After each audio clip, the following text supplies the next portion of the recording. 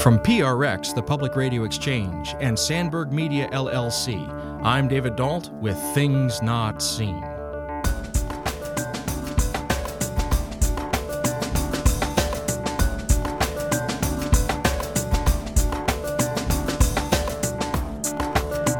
You know how it is. Every question that you feel like you have some kind of a foothold on, it just opens up 1,000 more questions. So it is an ongoing journey. But once I answered that question in the affirmative, do I believe that? Is that something that I believe? Is that the answer to fundamental truths that I've been wrestling with my whole life? And the answer was yes.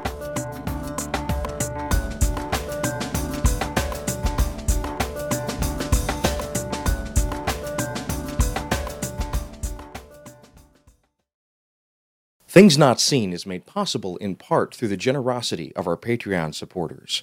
If you'd like to join them, please go to patreon.com/notseenradio. That's patreon.com/notseenradio. Thank you. Welcome to Things Not Seen. I'm David Dault. We're delighted today to welcome to the program Corey Nathan. Corey Nathan started out as a stockbroker by day while studying at a theater conservatory by night. Since then, he's been an entrepreneur with one foot in business and one foot in creative pursuits. He's built such endeavors as a niche executive search firm, a theater and a film ensemble, a residential and commercial service company, a 501c3 nonprofit to help folks during the pandemic, and most recently, a new media and content company. Much of Corey's current work is focused on collaborating with people across religious, political, and social divides to help understand and repair some of our culture's rancor. This springs from his personal background. Corey Nathan was raised in an observant Jewish household before becoming a born-again Christian in his late 20s. This unique trajectory required engaging in fraught conversations about religion with his family, as well as strained discussions in the church about politics. Over the last several years, a growing audience has been enjoying the engaging, provocative, and fun conversations about these subjects on Corey Nathan's podcast, Talkin' Politics and Religion Without Killin' Each Other. We're delighted to have you join us today, Corey Nathan. Welcome to Things Not Seen. David, it's great to be with you again. I feel like we're old pals reuniting, so this is a special treat. There's so much that I want to ask you about, but I think for my listeners, the place to start is with you yourself. And if you could tell us a little bit about how you were raised, the household that you were raised in, what was your background like? And I'd love it if you don't talk us through the entire thing, but take us step by step. Tell us about your childhood, Corey Nathan. You know, it's interesting timing of that question. Yesterday, we had a belated Hanukkah family gathering. And for my Hanukkah present, my father gave me the album that I put together for my bar mitzvah. And it had me reflecting back on just exactly what you're asking, how we were raised, observant Jewish family. We kept kosher. Although we kept kosher in the way that many American observant Jews keep kosher, we had our gray lines that we crossed. We went to an Orthodox synagogue. I went to public school, but I went to Hebrew school from the time that I was actually in kindergarten. I was going to a JCC, a Jewish Community Center. Went there for nursery school. By first grade, I was going to public school, but I went to Hebrew school twice a week. We went to Friday night services, Saturday morning Shabbos services. We were very engaged in our shul. And this continued beyond my bar mitzvah. So I went to Hebrew high school. And for me, I was very connected, not only from a religious aspect, but from a family. I felt the heritage, the invitation to my bar mitzvah said, as my father and grandfather before me. And I felt that I was a continuation of a story, a continuation of a family, continuation of a people. When we read from the Seder on Passover, it's written in the we, the first person plural. And I still feel that. Let's stay with that for just a moment before we go into the sort of transition to Christianity. I'd love to know, so you're talking about your experience of Judaism as not simply an individual experience, but rather you felt as if you were part of a community, part of a lineage, part of a heritage. I want to make sure that I've heard that correctly. Yeah. And it does go back thousands of years.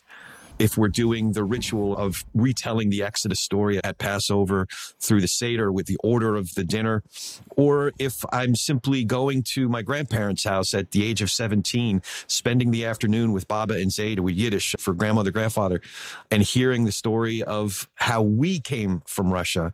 It was called Russia. It was actually Ukraine, but it was part of the Tsar's Russia, how we came from Russia and what that trip was like across Europe, and the boat, how my Baba's little baby brother died on Ellis Island, how this happened to us.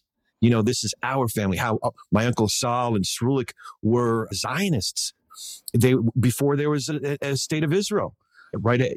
How one of the uncles was recruited into the Tsar's army in World War I. One was not, I wouldn't say toying around with the possibility of being a Bolshevik, but eventually castigated by what emerged as the Bolshevik Revolution. So this all happened to us. And it's something that as one begins to form a sense of identity, you could feel it in one's bones. Our mutual friend, Lisa Sharon Harper, her 2021 book or 22 book, Fortune, How Race Broke My Family and the World and How to Repair It All. She goes back 9 or 10 generations of her own family. And it's something that really resonated with me. And I appreciated the way that she shared history, but through the very personal reflections of her own family going back through the generations. So I can very much relate to that as we've done history work on our own family. If you're just joining us, this is Things Not Seen. I'm David Dault. We're delighted today to be speaking with Corey Nathan. He is a person with a very complex background, and we're going to be getting into that in our conversation. But he is probably best known right now as the host of the podcast Talkin' Politics and Religion Without Killing Each Other. So I'm really grateful for your talking about the multi-generational connection that you felt to Judaism. But you also mentioned something a moment ago in talking about it. You said your family kept kosher, but like many American Jewish families, you had certain gray lines. I wonder if you could expand on that. What does that mean? Well, we had to adapt to our surroundings. And we ultimately made choices of what worked for us, which lines we weren't willing to cross. So we kept just kosher enough. Chabadniks, Orthodox communities have an expression, you're not kosher yet, but we were going in the other direction. So we would eat pizza, pork, sausage, what have you, these things that are unkosher, shellfish, but we would only eat it outside of the house. So we were keeping kosher enough. My father is actually going the other way, where he is going to Chabad, and he's increasing the observance with which he abides by certain mitzvot. So every individual has to decide for themselves the degree to which they're going to comply with the 613 mitzvot of Torah.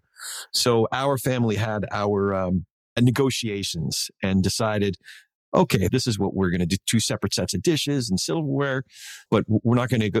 Let's not go crazy, as my mother used to say.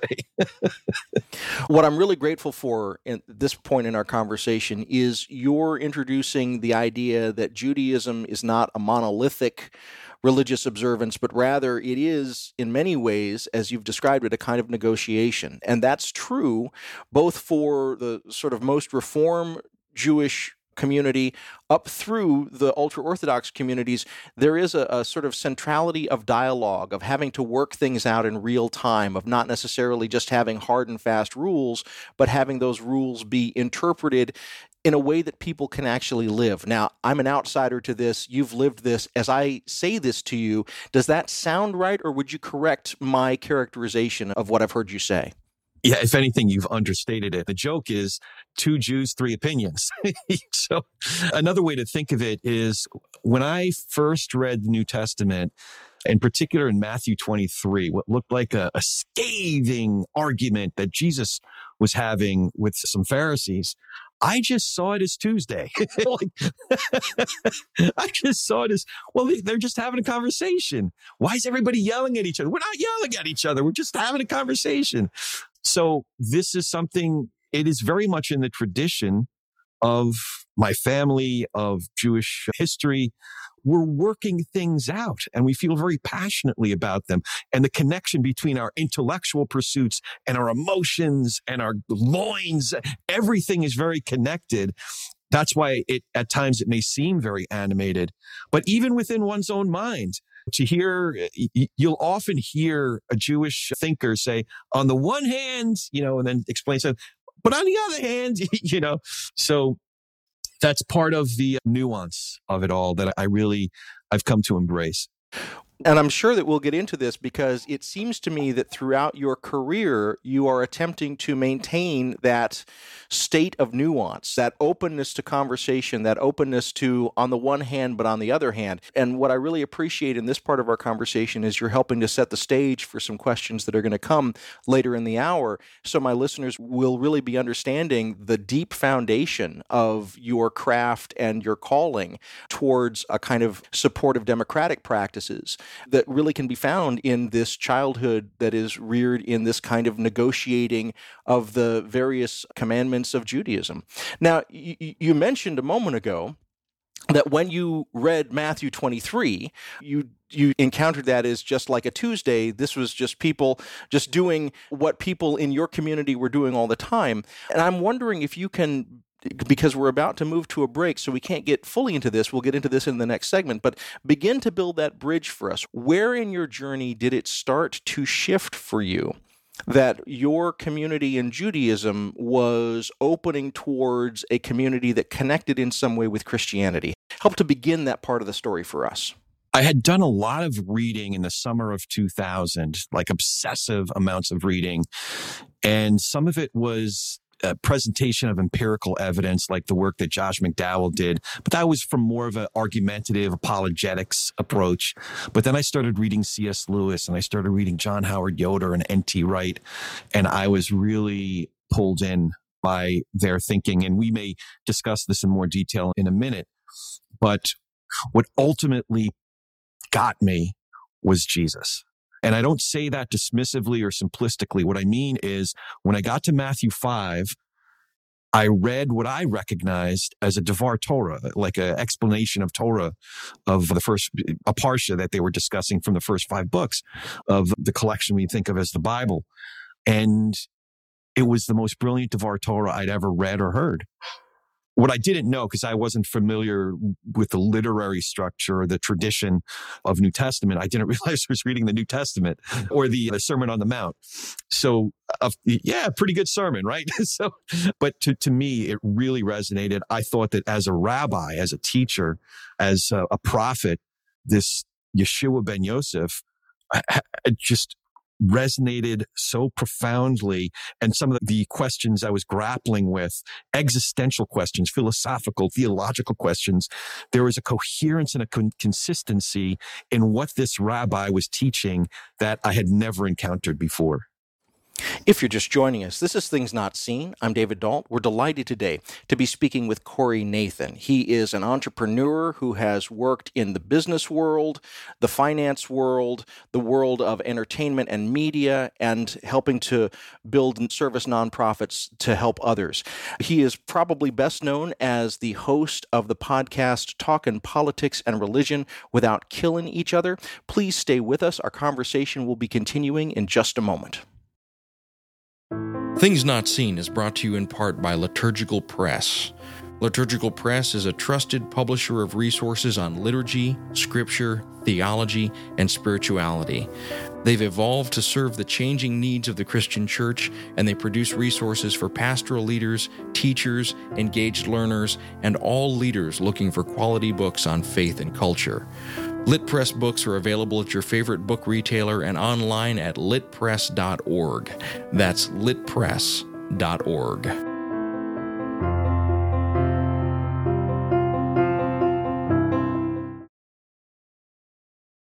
Welcome back to Things Not Seen. I'm David Dalt. If you're enjoying these conversations, please go to our website, thingsnotseenradio.com. There you'll find more than 10 years of these sorts of interviews and conversations, all available for free for your listening pleasure. We're delighted today to be speaking with Corey Nathan. He started out as a stockbroker by day while studying at a theater conservatory at night. Since then, he has become an entrepreneur with a foot in the business world, a foot in the service world, and a foot in the media and arts world. He is probably best known as the host of the podcast Talkin' Politics and Religion Without Killing Each Other. Well, in our first segment, you were telling us a little bit about your background growing up in an observant Jewish household, but a negotiated observance where you were balancing the rules and figuring out how to live a life in the midst of those rules. And at a couple points towards the end of that segment, we began to gesture towards your journey towards Christianity. And you mentioned at one point when you were reading Matthew 23, and then you said how struck you were by the deftness of the kind of rabbinic interpretation in Matthew 5. I think what my listeners want to know right now is, what the heck got you started reading the New Testament in the first place? That's a great question. It was some guy. I was doing business with a fellow that I really respected, a guy named Hal. And I looked to Hal because he seemed like he was a great husband, a great dad, successful business person, a great contributor in his community. And I was in my late 20s. I was looking for mentorship. I wanted someone to take me under their wing to learn about the things that were important to me. So one of the things that Hal did was he would give me books to read. If there was a particular question I had on finances or leadership or any number of being a good dad, he gave me a book. And oftentimes the book was what I considered to be a Jesus book, meaning it had New Testament scripture in it. And Hal, like me, had grown up Jewish, but he became a Christian. So I frankly objected to it. I didn't want to be evangelized to. I didn't want to be proselytized to. And of all people that should have been able to understand this, Hal should have understood it. That, look, man, God bless you, you and your whole Jesus thing, but don't leak your Jesus stuff on me. Now, I want to make sure that I'm understanding the kind of books that he was handing to you. So, and my listeners may not be familiar with this type of literature. So there is in the business world a group of self-help authors that come out of a kind of evangelical tradition that weave biblical themes, Christian biblical themes and Christian stories through. So things like The Richest Man in Babylon or Right. The Greatest Salesman in the World or Og Mandino. Yeah. So when I say those kind of titles, are those the kind of things that were being handed to you, or were they more explicitly evangelical than that? Well, eventually it was more explicit. It was a lot of Og Mandino. It was building the leader within you, building the leaders around you. I forgot the author's name, but he has a whole series of books. So it was books like that. But then when I took Hal to task, he gave me another book and it was much more explicitly evangelical. But he went about, the book was another McDowell one. It was a short version of Evidence That Demands a Verdict. I think it's called not A Case for Christ. That's Strobel. It was, I forgot the name of the book, but it was like 180 pages. It was the first book that I had read that tried to make an empirical case for the life, death, and resurrection of the historical character Jesus. And frankly, I read through the book pretty quickly and I got to the end of it. And candidly, I was not convinced, but I was pissed. And I was aggravated enough to pursue it further. That's when I came across Evidence That Demands a Verdict. That's when I came across some of Strobel's work. And I didn't appreciate that approach necessarily, but I did appreciate the fact that somebody was trying to set up an evidentiary case for not just the existence of Jesus, but of his life, of his work, and even the miraculous, the supernatural elements of the gospel accounts. So I needed to reckon with, I'm taking this a little bit further than what you asked, but I needed to reckon with certain philosophical questions, fundamental questions, like, can I believe in the supernatural? But really what I was asking was, do I believe in a closed universe, a closed system outside of which nothing can happen that isn't in the natural order, the mathematical order of things. And ultimately I did. The answer I came to was that I did, through grappling with how other thinkers have wrestled through these types of questions. I didn't come to the conclusion that miracles, the kind of miracles where God just spoke to me and he told me to go to Kmart aisle 12 and you'll find $1 million. That's not the kind of thing I'm talking about. But for the rare exceptions of defeating death by going through death itself and coming out the other side as an actual physical living person, God in this instance, but person, that's something that made sense to me, that it tracked, if you will. So the idea of an open universe within which a creator God, a designer, a sovereign being can act within, that's something I decided I believed. There were still a lot of questions. There was a gaping, an ocean of questions that I still needed to wrestle through. And you know how it is. Every question that you feel like you have some kind of a foothold on, it just opens up 1,000 more questions. So it is an ongoing journey.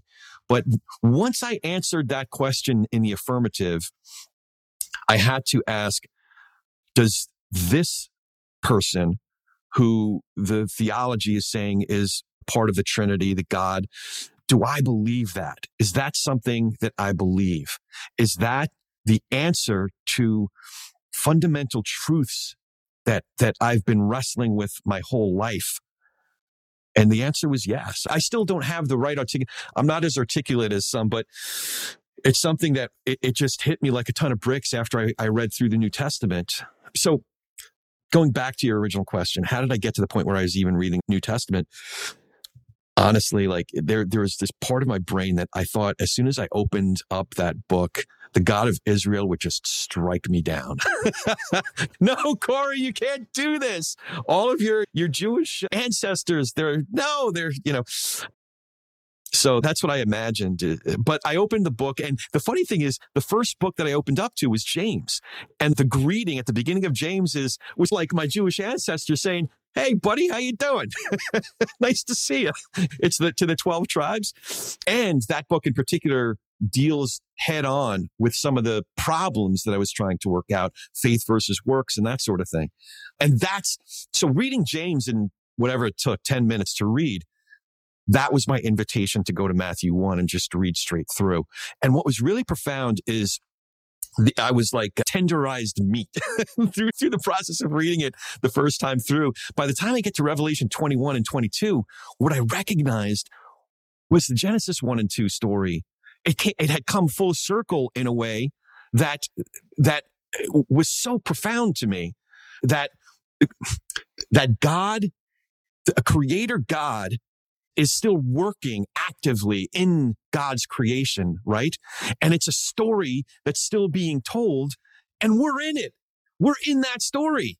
So that told me that we're working towards something. Anyway, I'm starting to preach a little bit here, but I'm just trying to share what my experience was, how I got to open up the Bible, or the New Testament part, how it impacted me that first read through.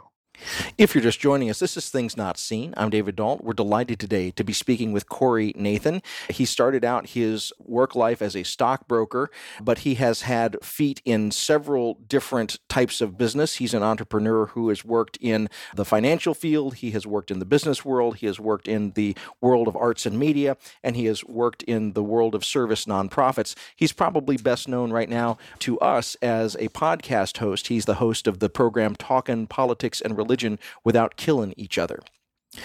Well, one of the things that I'm hearing very clearly in your telling of this story is that you did not experience a kind of breakdown or deficiency in Judaism. Instead, what I'd like to characterize this as is you moved from abundance to abundance. You moved from an abundant and rich life with your family in Judaism, and then you began to explore these kind of cosmological questions. Is the universe closed or is it open to the miraculous? It was one thing that I heard you say. And as you began to explore that, you found a different and perhaps deeper abundance than what you had encountered in the religion of your childhood. When I characterize it that that way? Do I have it basically right? Or was there a kind of crisis moment that kind of thrust you from one to the other? No, yeah, the former, I think, is a closer description. And when I started reading N.T. Wright's work and coloring in the first century, what we think of as Israel, that region, I could very much relate to the immediate disciples of Yeshua, of Jesus, because they're Jews. They're Jewish people coming from a long tradition who have certain observances and go, in that case, the Second Temple was still there, and they would go to the temple certain times a year, and they would eat certain foods and gather together on certain days. I could very much relate to that, but I could also relate to, say, Peter, who comes across this teacher, this rabbi, who is hinting at even possibly being Mashiach. I could relate to that Peter would have to go home and tell his family, I think I found the tzaddik of our generation. I think I found maybe Mashiach. Like, how did those conversations go? There could be many sitcoms written about Peter going back, and I can't believe what I'm about to tell you. And that was very much what it was like for me when I went back to New Jersey. It was Thanksgiving of 2000 when I flew back, took a red eye from LA to New York, and sat on the front porch of my parents' house and explained to my father that I became a Christian. And how was that received? Was that received with hostility? Was it received with gentility? What was the initial reception, and how did that conversation go? Oh, it was great. He mazel tov. Now let's have a sandwich. No, it wasn't anything like that. The first conversation was with my dad. It was like a 2-hour conversation. My dad has graduate degrees in psychology and education, and he approached that initial conversation in a very analytical way. He was very skeptical, so he asked pointed questions. But it was he did his best to stay pretty reserved during that conversation. His real reaction, I'll call it, came about a month later when I got a 10-page single-spaced letter describing all of the reasons why I can't, I shouldn't, I mustn't become a Christian. And he approached it from every angle you could imagine: emotional, political, philosophical, theological, filial obligation, all these different things. And that letter served as a launching pad for a conversation that we're still having to this day. I started responding paragraph by paragraph, and then he would reply to my response, and I would reply to that. And so in many ways, we're still having a conversation. But at the end of the talk on the front porch, my father, Ronnie, says, well, now you got to go tell your mother. So this is the part that maybe can be in the sitcom. I went in, and I don't have the same relationship with my mother as I do with my father. So I just cut right to the chase. I said, Mom, I don't know how to tell you this any other way, so I'm just going to come out with it. I became a Christian. And she was working on her computer, and it was as if her fingers floated off of the keyboard, and she just started drifting into the other room. And I followed her. I said, Mom, I don't know if you heard me. I became a Christian. And she was like fanning herself, and she said, I'm sorry. I just never thought I'd have a son who was, and she couldn't find the word, who was walking with Jesus. So that was Phyllis's reaction. And we didn't really talk much else about it. But like I said, my father and I, to this day, we still have these conversations. And my father ultimately, he has such a nuanced view of the historical character of Jesus. We would trade books. He would share a book like, you take Jesus, I'll take God, on like certain rabbinic treatises or responses to the possible divinity of Jesus. And I would send him a book from N.T. Wright or C.S. Lewis or G.K. Chesterton or one of these great writers that I was working through. And he really enjoyed the Tom Wright stuff. So he eventually came to the conclusion that Jesus was arguably the tzaddik, the great rabbi of his generation, that he could have and should have been a prophet in the tradition of Jeremiah and Malachi and all the great Jewish prophets. But he resents that Jesus was stolen from the Jews in a way. And that's a whole other conversation. But when it comes to Messiah, he says, well, he was a candidate. He was a Mashiach candidate. And he says, obviously, I think he's a failed candidate, but he's took it a step further because he continued to think it through. He said, the failure was not Jesus's failure. The failure was the failure of his generation. So he, in a lot of ways, my father's thought more about the messiahship of Jesus than a lot of Christians I know. So I really appreciate that and respect that. What strikes me about the way that you're characterizing this, earlier in our conversation, you talked about your experience of Judaism as a kind of ongoing negotiation, trying to find out a right level for living. And when you presented this to your family, particularly with your father, it sounds as if you two began to engage in an ongoing negotiation about how you would understand this new way that you were living. Now, when I make that connection, when I make that characterization, does that sit right with you, or would you describe it in a different way? The only correction I would make, or the only way that I would describe it a little bit differently, is those first 3 or 4 years, it was heated. It was heated to the extent that it would make Matthew 23 look like light comedy, because it wasn't just a religious choice. It was generational. And the decision that I was making, there's a certain resonance that a Jewish people can't shake. And that is, throughout history, we've suffered at the ends of spears and guns that are being held by men wearing crosses on their helmets and their chests. And that's my family too, whether it was the Krivals and the Blik of Ukraine, who my grandmother was born there. And she said, it's funny. It wasn't funny at all. It was tragic. She said, it's funny. The Bolsheviks were fighting the Tsarists, and the Tsarists were fighting the Cossacks, and the Cossacks were fighting everybody else. But they could all agree at least on one thing. They all hated the Jews.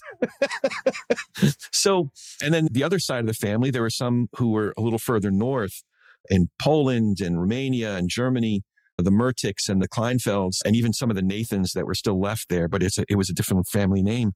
And you could imagine a lot of that part of the family that didn't make it out were eviscerated in World War II. So this resonates when a son comes to his father and says, I'm becoming a Christian. You can't help have those images, those historic atrocities reverberate in a very painful way. That's what's at stake. So, and it's worth grappling through. Why is that? Why were certain hordes of people and armies of people able to hijack these symbols, the cross, the name of Jesus, certain shards of scripture for the most atrocious acts, to originate racism, even going back centuries? So these are, you can understand why we're still having this conversation. The scars run deep. If you're just joining us, this is Things Not Seen. I'm David Dault. We're speaking today with Corey Nathan. He's an entrepreneur who started out as a stockbroker while studying at a theater conservatory by night. Since then, he's been an entrepreneur with one foot in the business world and one foot in creative pursuits, having built such endeavors as a niche executive search firm, a theater and film ensemble, a residential and commercial service company, and a 501c3 nonprofit to help folks during the pandemic. He's also the host of the podcast, Talkin' Religion and Politics Without Killing Each Other. Our conversation is going to continue in just a moment. Welcome back to Things Not Seen. I'm David Dault. Each week on our program, we bring you a rich conversation about culture and faith. If you're enjoying these conversations, please go to our website, thingsnotseenradio.com. There you'll find more than 10 years of these sorts of interviews and conversations, all available for free for your listening pleasure. We're delighted today to be speaking with Corey Nathan. He started out as a stockbroker by day while studying at a theater conservatory at night. Since then, he's been an entrepreneur with one foot in the business world and one foot in creative pursuits, having built such endeavors as a niche executive search firm, a theater and film ensemble, a residential and commercial service company, and a 501c3 nonprofit to help folks during the pandemic. Most recently, he started a new media and content company, and if you have heard his voice, you probably have heard it as the host of the podcast, Talkin' Politics and Religion Without Killing Each Other. I want to take what we've been saying in the earlier part of the conversation and begin to shift it towards your podcast. And one of the ways I want to do that is with this question, because as you've described the people that you were reading, particularly Josh McDowell, one of the things that rings out when I think about Josh McDowell is McDowell's many talks where he talks about the virtues of intolerance and a kind of culture warrior sensibility. Everything that I know about your work, particularly your podcast, Talkin' Politics and Religion Without Killing Each Other, seems to me to be the opposite of what Josh McDowell and others like him were saying in the world. So help me briefly to understand how you made it from reading those kind of books to your present position. My hunch is it comes out of that kind of negotiation that we've been talking about and that willingness to go deep in conversation. But maybe there are some other aspects of this that I don't know about that you can tell us about. Yeah, no, I think that's a fair assessment. I quickly came to the conclusion that Josh McDowell and Lee Strobel's approach, not to group them in together, but they have a lot of similarities in their attempt at apologetics. But I found them disingenuous in some ways, that they started with an a priori position. I don't necessarily buy the idea that he came the way that Josh McDowell came to Christ the way C.S. Lewis describes it. He came to Christ kicking and screaming. For some reason, I don't buy it. I think that a lot of his work, he starts with a conclusion that he already has arrived at and then backs evidence that he wants to make his case. Strobel does very much the same thing.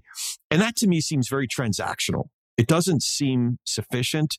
It doesn't seem to allow for the deep roots of relationship and community that would reflect the coming attractions of the new heaven and new earth that Jesus talks about.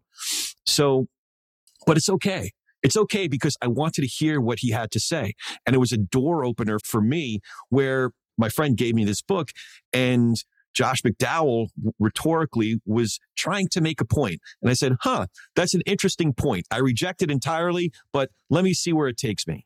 So yeah, you're absolutely right. And I find that the colonization, if you will, of a lot of lines of thought, a lot of schools of study, whether it's apologetics or whether it's quote unquote science or whether it's any number of other academic pursuits, find it as somewhat benign, but very much in a tradition of Christendom. And that's why I have been bumping up, ever since I became a Christian, bumping up against these tendencies that are almost more prominent in us than the theological convictions that brought me to Christ in the first place. I want to make sure I'm understanding when you say Christendom, you're talking about a kind of empire Christianity or a Christianity wedded with violence or maybe even the near edge of what we might call Christian nationalism. Am I hearing that right in what you're saying, or would you characterize it in a different way? No, you're absolutely on the right track. And we see it in different disguises and different dances and different language, but it seems to crop up again and again that guys who want to make history work out the way they want it to work out, to put on certain costumes, if you will, put on and adapt certain language and words and weaponry in order to elevate their own cause, which is a cause of domination, a cause of enrichment, a cause of power. And frankly, it's the opposite of Jesus's path to victory. Quite simply, Jesus's path to victory was through the cross. So as you can imagine, I've been kicked out of a Bible study or two. Well, now might be a great time to introduce and talk a little bit about your podcast, Talkin' Politics and Religion Without Killing Each Other. What was the genesis of the show? What is the ethos of the show? What got you into that? What was the need that you felt like you were fulfilling when you started this program? So very early on, when I became a Christian, like I said, I realized that a lot of guys I was going to church with, that people that I was in Bible study with or Sunday school class with, that those convictions that brought me to this incredible evolution in my own spiritual life, that what they prioritized was something altogether different. And I'll tell a really quick story. It must have been 2004. So I still consider myself a baby Christian at the time. And in our church parking lot, I went to this big old Grace Baptist church, it's the biggest church in our valley. And we would have maybe 3,000 people total over the course of the weekend show up. And I had been developing a nice rapport with the main pastor there, Pastor Tom Givens, who subsequently passed away. But I saw a bumper sticker with Kerry Edwards on it. It was the 2004 election year. And I went to Pastor Tom after the sermon. I said, "Hey, Pastor Tom, I don't know if you saw this, but there's a Kerry Edwards bumper sticker, on a car in the parking lot." And he said, "Corey, you're joking around with me and you think it's lighthearted to point that out. But I got to tell you, I've received literally dozens of emails saying, Pastor Tom, what are we going to do about this?" As if somebody having a Kerry Edwards bumper sticker on their car was something that the church had to do something about. And that just struck me as comical, ridiculous, but dangerous in a way. And then I started to see the next presidential election cycle, some of the same things. Sarah Palin, it was an interesting idea. And then she opened her mouth. And if anybody's a Sarah Palin fan, I don't mean to be offensive in the way I'm characterizing her, but the way that folks embraced her as just short of the next coming of the Messiah. And then it was a coming attraction for what we saw, obviously, in 2016. And I just saw a lot of these tendencies in the church where, whether it was an issue like immigration, we were looking at the top of Leviticus 19, and somebody was using literally half of a verse at the top of the chapter. And to make the case for building a wall and closed borders. And I said, guys, all we have to do is read the rest of the chapter. Don't trust me. Do we believe in Scripture? Do we not believe in Scripture? Let's really wrestle with it. Do we want to derive our conclusion, our nuanced political positions from the word that we say is supposed to be authoritative? Or do we want to start with these positions, like the word I used before, a priori? We already arrived at the position that we prefer, our prejudices, if you will, and then take little bits and pieces and back it in. I want to make sure my listeners understand Leviticus 19 is a chapter that includes, among other things, the portion that says, when you're harvesting your field, you don't harvest all the way to the edge of the field because there will be strangers walking by the field and they need to eat. And that, what's called the gleanings there at the edge, that's for them. And that's literally talking about caring for the immigrants among you and the strangers among you, not building a wall against them. Am I remembering that correctly? Yeah, you're remembering it great. And it's not just one reference. Leviticus 19 is a great chapter where it goes a little bit deeper into that, but it's a theme that's repeated throughout Leviticus. And that's just one issue. But also, when it came to Donald Trump, when he descended that golden escalator, literally every day, I thought we could open up every page of our Bible and it testifies against the words, actions, and character of Donald Trump. Wherever we look at fruit of the Spirit, love, joy, peace, patience, kindness, goodness, gentleness, self-control. He's the opposite of that. Love is patient. Love is kind. It does not envy. It does not boast. He's on the exactly wrong side of that equation. These 6 things know these 7. Look him up. And it's really interesting how you could draw a picture next to these 6 know these 7 things the Lord hates. And yet so many of my friends from church were embracing this individual. So I felt the need to engage in conversations, but then in engaging conversations, I joked around before about being kicked out of Bible studies because a lot of the things that sometimes it was simply a question. And the question wasn't okay to ask in the company that I was in. Sometimes it was a heated conversation that we'd get into. And frankly, I realized more than anything, I didn't want to argue for an issue. I didn't need to argue for a policy. I didn't need to argue on an individual politician's campaign. What I needed to do better is figure out how to have these conversations in a healthier, more edifying way. And that's the exercise that kind of lined up with learning this medium, being a theater and film guy. My producer hat was on from the very first podcast I listened to. So I was learning this medium, producing a couple other shows. And I said, man, this medium is tailor-made for the kinds of conversations that I'd want to have in order for me to be better able to learn how to have conversations with folks across our differences. The conversation I had with Lisa, our mutual friend, Lisa Sharon Harper, after October 7th, was hard because we do have some differences. I have family in Israel. But it was one of the most profound moments of the year, if not the last 5 years, because Lisa loved me enough to simply sit with me and ask me questions and help me try to better understand what I was thinking, what I was feeling, and accept the fact that maybe we'll still arrive at different points of view on specific aspects of this conflict, this historic conflict that's blowing up in the most atrocious ways, that we'll still have some differences, but she'll still be my sister. I'll still be her brother.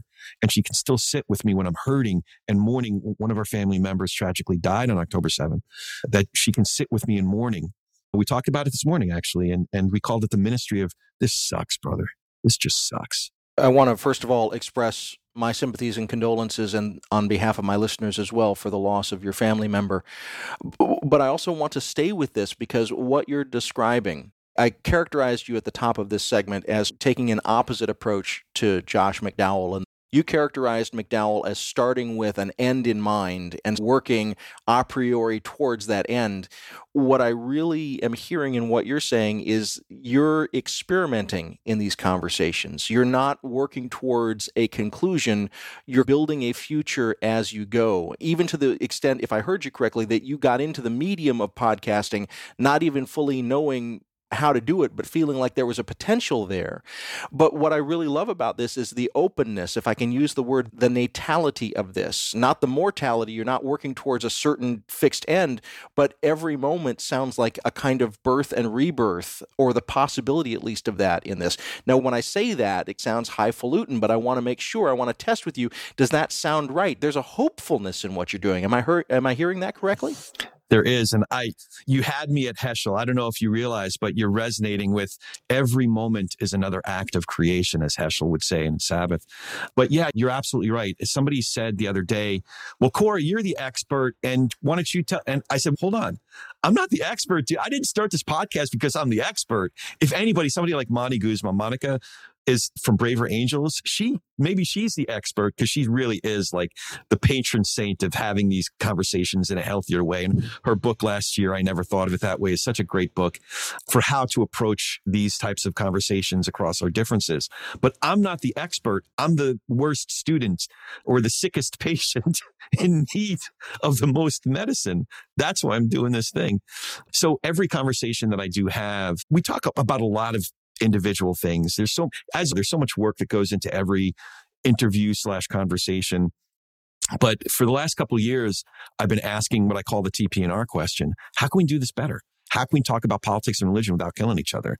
How can we do it with people that think differently than we do, believe differently than we do, watch different news, get their news from different sources than we do? How can we talk politics and religion without killing each other? And everybody's been contributing so much. One of the most encouraging things is just the people who've shown up. You know, I'm not a politician. My background is not politics. My background is not seminary. My background is not or a professional journalist. But the fact that somebody like David Brooks would come on my show is incredible. The fact somebody like Tim Alberta would make time for me. We just talked to Adam Kinzinger. Adam freaking Kinzinger came on the program. The fact that Lisa Sharon Harper, I read about Lisa Sharon Harper in a book, and I felt compelled to reach out to her, and she was kind enough to come on the program. Some of these folks, Pete Wehner and John Roush, like that, they would make time for the likes of me. One of my favorite governors of New Jersey, going back to the 90s, Christine Todd Whitman, came on the program. Larry Wilmore. So we've had some entertainers. If you remember The Daily Show when Jon Stewart was hosting, Larry Wilmore, the senior black correspondent, but we had him on during the writer's strike, so there was something specific to talk about. But the idea that any of these folks would come on our show, because I'm not the only one who's grappling with this question. So that's what's been really encouraging. Well, and I want to linger with something because you said we're going to talk across our differences in a healthier way. And so I want to ask you the Jesuit question. What does it feel like when you're talking in a healthier way? What does health feel like in these kinds of conversations? How would my listeners know when they've arrived at a healthy way to have these kind of conversations across differences? So I mentioned Monty Guzman in her book, I Never Thought of It That Way. And if there's one thing, I would think it's a disposition of sorts, leaving open the possibility that you'll arrive at that moment, the I never thought of it that way moment, where I could be taught, like your listeners probably gathered, I am not the biggest Trump fan. I'm not a MAGA red hat wearing the guy, but I do have some friends who just love this individual and have the bumper stickers and have the gun racks. And I cherish still being able to have conversations with them. And what's helped me is leaving open that possibility of arriving at that moment where I say, I never thought of it that way. Now, one of the tricks, if you will, it's not really a trick, it's just an approach that allows me to get there, is by asking the right questions, catching myself when I'm doing it, when I'm falling into certain traps, like when I'm asking questions for interrogative purposes, as opposed to radically curious purposes. When I'm asking a question to try to trap someone in this imaginary contest where I'm going to somehow win a debate as if that's going to do anything, as opposed to asking the type of a question, not like, how could you possibly believe that? But tell me about your life, man. Oh, so it was your relationship with your dad that you going out and learning about guns and going hunting with your dad. That's why guns are such an important part of your life and have this symbolic meaning to you. Oh, that's interesting. Because now all of a sudden I'm learning about a human being. I'm learning about somebody's story and we're connecting as human beings, as opposed to doing what Monty would call chaining. I think of it as dominoes. I learn one thing or I see one thing, whether it's a shade of somebody's skin or their red hat or any number of other things. I learn one data point and now all of a sudden I fill in all the rest of the narrative. And what that does is it mischaracterizes, oversimplifies, and demonizes someone based on the one data point or two data points that I've arrived at. And now it's just a contest. At best, it's a transaction. Whereas our project, our job right now is not the transaction, not winning a debate, because you're not really doing anything. Our project is more relational versus transactional. So when I ask the question of, tell me about your life, man, like, how did you arrive there? Why do you feel this way? And somebody tells the story of, it really pisses me off. He's a farmer and he says, it really pisses me off. We're having sandwiches and that's great. Love breaking bread with you, man. Do you know how that piece of bread got on your plate? The journey it had to travel from my field to your plate? And he said, it pisses me off that people don't know that. So now I'm learning about a human being and we're members, we're neighbors together. We're remembering each other. That's the power. That's the profundity of all that. Well, Corey Nathan, I'm so grateful to you for giving me a chance to get to know you as a human being. I have thoroughly enjoyed this conversation. I know that my listeners will as well. I'm grateful to you for the thoughtfulness that you have put into every step of your journey. It's just clear, every single question that I've asked you, how deeply you've thought about this, how much you have reflected on this, how deep in conversation you have been. Thank you, first of all, for that investment in thoughtfulness, in being a careful thinker. But thank you especially for sharing that thoughtfulness today with me and my listeners. That's really encouraging, David. That's really meaningful. Thanks for sharing that. We've been speaking today with Corey Nathan. He started out as a stockbroker by day while studying at a theater conservatory at night. Since then, he's been an entrepreneur with one foot in the business world and one foot in creative pursuits. He's built such endeavors as a niche executive search firm, a theater and film ensemble, a residential and commercial service company, a 501c nonprofit that helped folks during the pandemic, and most recently, a new media and content company. He's the host of the podcast Talkin' Politics and Religion Without Killing Each Other.